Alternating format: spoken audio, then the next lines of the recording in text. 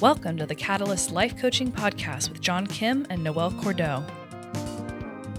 If you're inspired to begin your own life coaching practice or just want to learn a little bit more about what it's all about, visit journey.co. That's JRNI.co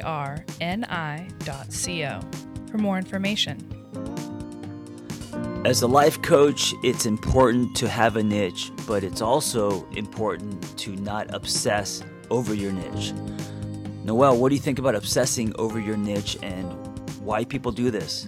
I see so many coaches, especially our students, as we mentor them into becoming the coaches that they were meant to be, hang on really hard to this concept of who they thought they were supposed to be. Yeah, absolutely. I kind of want to compare this to the book world in the book business. So, like books, coaching is technically a business, but if you try to sit down and come up with a book idea because you think that it's like popular, or you think it's going to sell a lot of books, or you think it's clever or witty, that might catch attention, but the book might not be good. So to write a book and how long it takes, like 9 months, it's like giving birth to a child. You have to tell yourself or ask yourself if this is something that has to be written, and you will die if it's not. And I think with finding a niche, it's the same kind of process where if you just get obsessed with the niche, there might not be substance in the delivery of the coaching, if you get too obsessed with the high concept idea. Oh, yeah. And also, there's a huge difference between concept and implementation, just as you described with Bookland. And it's a lot of hard work to dig into a niche and to really become an expert in it. And it's a necessary process for coaching. But the reason that I wanted to tackle this concept today is to give people permission to ease up on the death grip, and also give people permission to grow, change, and change their mind. Yeah, I think like majors in college, your niche will change, and it's supposed to, It is supposed to. It's normal, healthy, and natural to grow and change over the course of your lifespan. And if you're a professional that works in thought, concept, research, work, becoming an expert at something like all good coaches do, you're going to change. It's a natural part of the process. I think the value of having a niche is just to get started. Yes. And then once you do that and you get the ball rolling and you start to build confidence, work in your niche, but also have interest in other niches and all of that, then you don't get so obsessed over that one niche and how you're trying to squeeze that everything into that one niche, and that needs to be the plaque or the shingle you hang outside your door, and that's not true. Yeah, I love that you said that, niche work is a great way to get started. So let's start at the beginning. When somebody first says, hey, I think I might want to become a coach. The next step is go to coach training, become certified, understand what it means to work with someone in session, get a handle on techniques or interventions that you can ethically use. And the only way to know something, if it's right for you, is you have to do it first. Yes. Can I just say real quick, because I think there's a lot of people doing this, just because you have a huge Instagram following, or you have a lot of attention, or there's something that you're doing on the internet where you have a community, that doesn't mean that automatically you're going to be an amazing coach. You actually have to get training. And if you don't, what's going to happen is you're going to waste your opportunity, because you're not going to have the confidence or the tools to actually change people's lives. You're just going to end up giving a lot of advice, and that is not going to be sustainable. You're right. And that's vitally important. Coaching is not about advice giving. Where the advice giving shows up is in your marketing. And hopefully, if you have a platform where you're on Instagram or Facebook or other aspects of social media, and you're dedicated to a really specific topic, you're also taking the time to do research and discover information for your audience that's not readily available, or it's inaccessible, or it's new, or it's little known, and you're putting something out there that people need because you're the only one who has it. Yes. Also in order to know if something is right for you, you have to do it first. Yes. Yes. Yes. So I want to give you a bunch of examples from my own life. So when I first started out as a coach, I chose to focus on weight loss because during that period of my life, I had just lost a significant amount of weight. It was measurable and specific. I thought I wanted to work with women. I still do work with women. And I said, hey, this is something that I can do. It's marketable. I can bring it to market quickly. And when I started doing it, I hated it. Why did you hate it? It was boring. It was really about, measuring, food intake, output.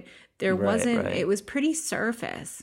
And also when I started working mostly with women who wanted to lose weight, what became very apparent to me is that carrying excess weight was a symptom and not even necessarily a problem. And the way that women were struggling was against the weight of society and all of the pressures that we put on ourselves. And so I became interested in the deeper rooted issue of a female existence in a patriarchal society. And, it's ironic that a very surface level path in led me to my life's work, which is really pretty radical.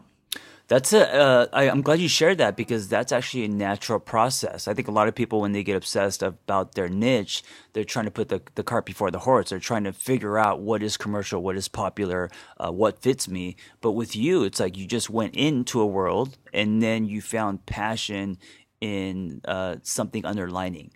And I think that happens to a lot of different folks. It's really awesome to have a future focus and an intention or even a population that you care passionately about serving, but you won't know how it's going to go until you get in there. Right. And the most important part, and this is where most people drop the ball, is they don't even get in there.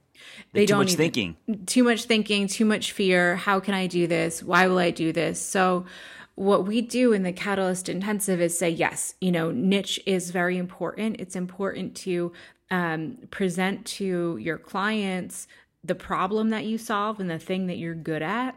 It can either be a specific set of techniques or interventions that you use, or it can be a recognizable problem that you're very good at solving. But before you even get there, practice coaching with tons of different people on tons of different topics just to get the hang of holding space, practicing non-judgment, deep listening, where you're not thinking about what you're going to say next while somebody's talking, and then asking good questions. The act of that kind of practice will give you so many clues to what you actually like and what you're actually good at. Yes, and I think that's another place where many people drop the ball is they want to hurry up and get clients, they want to run retreats, they want to write books, they want to do all these exciting things, which they can and they will, but they don't want to actually practice the craft of coaching to gain the confidence to do everything else. And that confidence is really the foundation that will allow you to launch, to write that book, to produce that content, to market yourself, to give talks, to give TED Talks, to, be out in the world.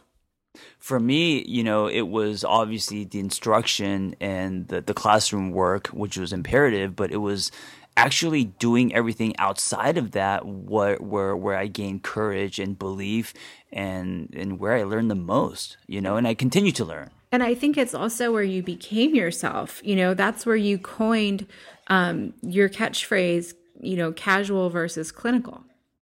Yeah, absolutely. You know, I had this moment just recently, 2 weeks ago. So I had a couple who wanted a coaching session and they didn't want to do it in public. And since I'm someone who meets in coffee shops and I don't have an office, I didn't really know what to do. And then I recommended, hey, why don't we sit at the park? There's hardly anyone there. You know, is that private enough for you? And they said yes. And so for the first time, I sat in the park. They brought a blanket, and it was the most interesting experience where I was coaching two people. And I'm saying this because it reminds me of the casual over clinical, underneath a tree in the shade. And there was a breeze, and it was very calm, and it was amazing. And that's something I have never done is to do a coaching session in the park. And so, you know, it's another example of how in the world that we live in today, if you just keep doing what you do, that there's going to be new experiences presented to you. And then from those experiences, you're going to then come up with more ideas and maybe a different niche or even, you know, putting more emphasis on the current niche you have. Oh, yeah. So are you going to use that park again?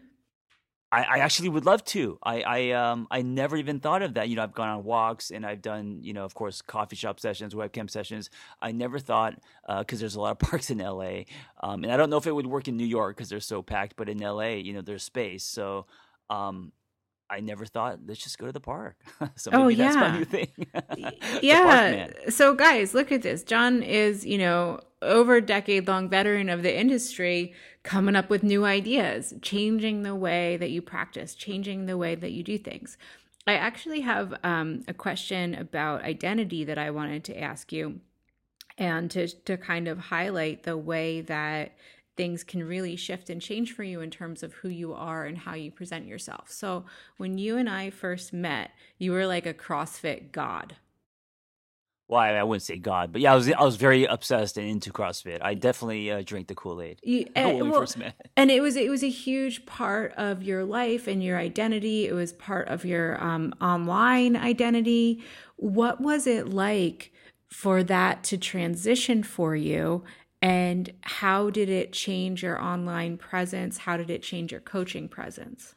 Yeah, so what a great question. And if I kept going with the CrossFit thing, even if in real life I have swayed away from it, but I started to keep pretending. So I'm now posting videos and me doing muscle ups and stuff just because I think that's what the audience wants. Then I will start to feel false. Then I'll start to feel like I'm selling a version of myself that I created, but I'm not living in my truth. And I think the byproduct of that would be imposter syndrome. I think the byproduct of that would be I'm coaching people. I'm trying to coach people to be authentic, but I'm being a hypocrite. And so the truth is I don't CrossFit much anymore. I mean, of course I still sweat, but there are other things happening in my life. Like, you know, I'm about to be a father. So the content's going to change. So, you know, life is a giant umbrella. And so it's okay to have different conversations about different things because we change and we grow and we get interested in other things. And so as you do that, and this is another reason why you can't obsess over your niche is going to change and transform, you know?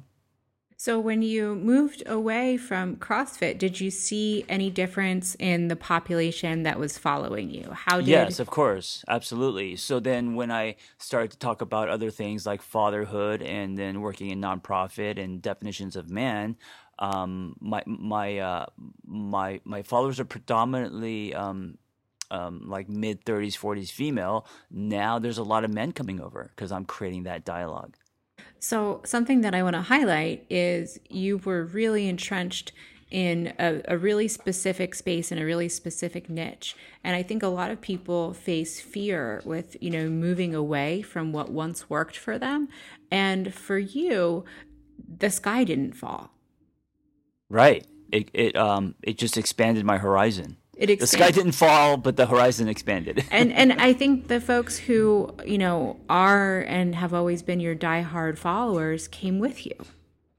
Yeah, of course. Because I didn't change. My intentions didn't change.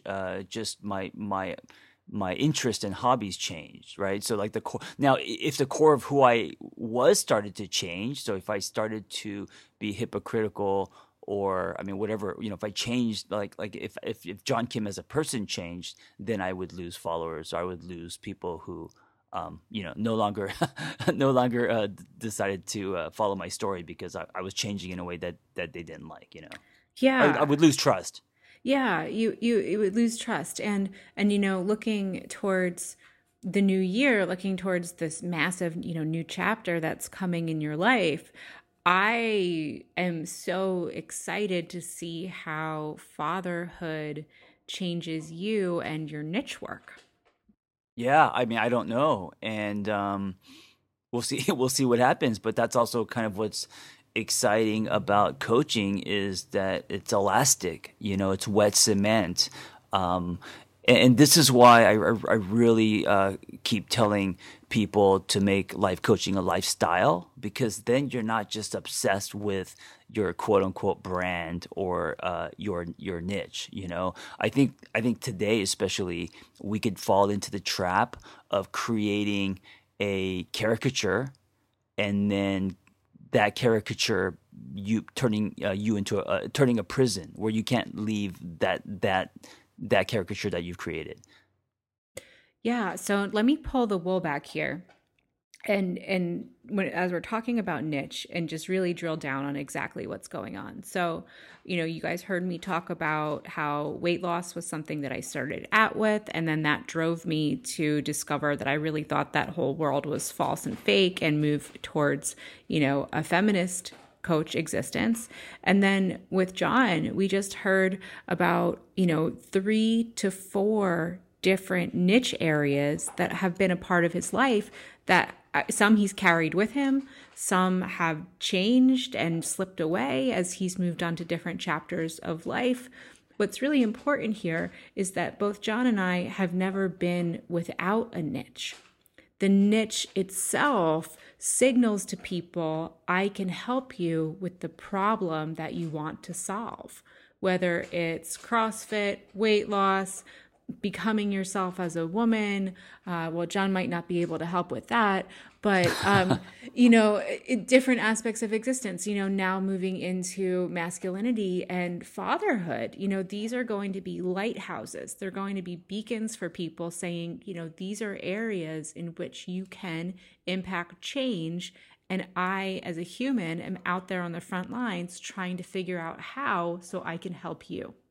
Yeah. And there's also beauty in the arc of your story. And I think this is something that not many people talk about. So like for you, going from academia to coaching eating disorder patients to feminism to now CEO, startups, entrepreneurship, and of course teaching and coaching. So there's like this beautiful arc of your story.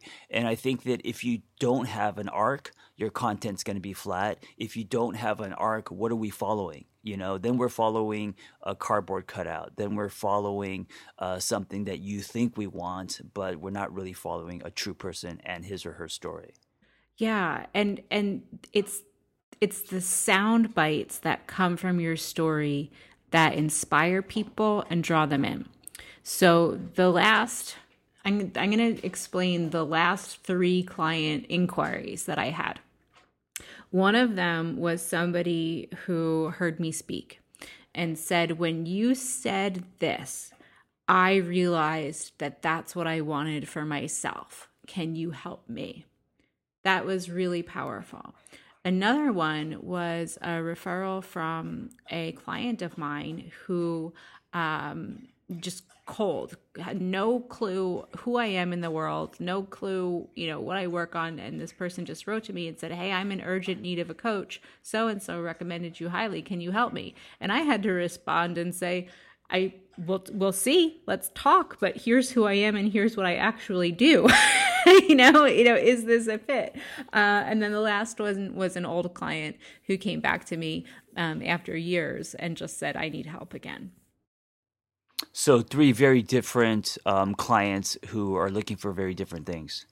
Very different clients who are looking for very different things. And what was kind of absent in all of that was promotion, my niche. Word of mouth is a really great advertisement. And for me, that's really where my bread and butter is. And so I think, too, folks get really scared because we talk a lot about John's work. It's very public. It's very visible. I do have a full-time job as a CEO, so I only take on a handful of clients at a time, if that. But I managed to have a thriving practice without any of the bells and whistles and content creation and production and all of that for my private practice. Yeah, and I also love that you have a full-time job and also are able to help people and coach people on the side, because many people think coaching is like, I'm going to quit everything and put everything into coaching. You don't have to do it that way. You can build slowly. You can have your niche on the side and also do other things. Yeah, I block out 3 to 4 hours a week. And sometimes they're on the weekends, sometimes they're evening. And if my clients are able to accommodate those hours, that's it, end of story. So it's not, it adds to my life. It certainly doesn't detract from it. Yeah, absolutely. If you are thinking about becoming a coach or you're curious, I hope this conversation has relieved some pressure in you wanting to find a niche. If you are a life coach already in the process, I hope this conversation is going to encourage you to not obsess about your niche. Start coaching now. Start doing it. Start meeting with people. Again, holding space, non-judgment, deep listening, asking questions. And if you need support, if you need community, come talk to us at Journey Coaching. I am on the phones. We have a great team on the phones, all graduates of our program. And truly, we're here to support you because we love this field and coaching is about hope. And we need more people coming into it so that we can build this field and really change the world. Yeah, and when Noelle says we need more people, we're not talking about from a company's perspective. Of course, we would love more people. We're talking about a global world perspective, meaning we need more people to be helpers in this world, so there's more catalysts. Change is possible, and change is possible for everyone. We need to destigmatize the field and then move into the public's consciousness that this is a discipline and a profession with serious teeth. It creates real sustained change over time. And, that's why I do this work, is because I believe that people suffer because they stay stuck. Yes, and I want to end with this. Your niche is your story. So share it. Awesome. Yes. All right, guys, be well.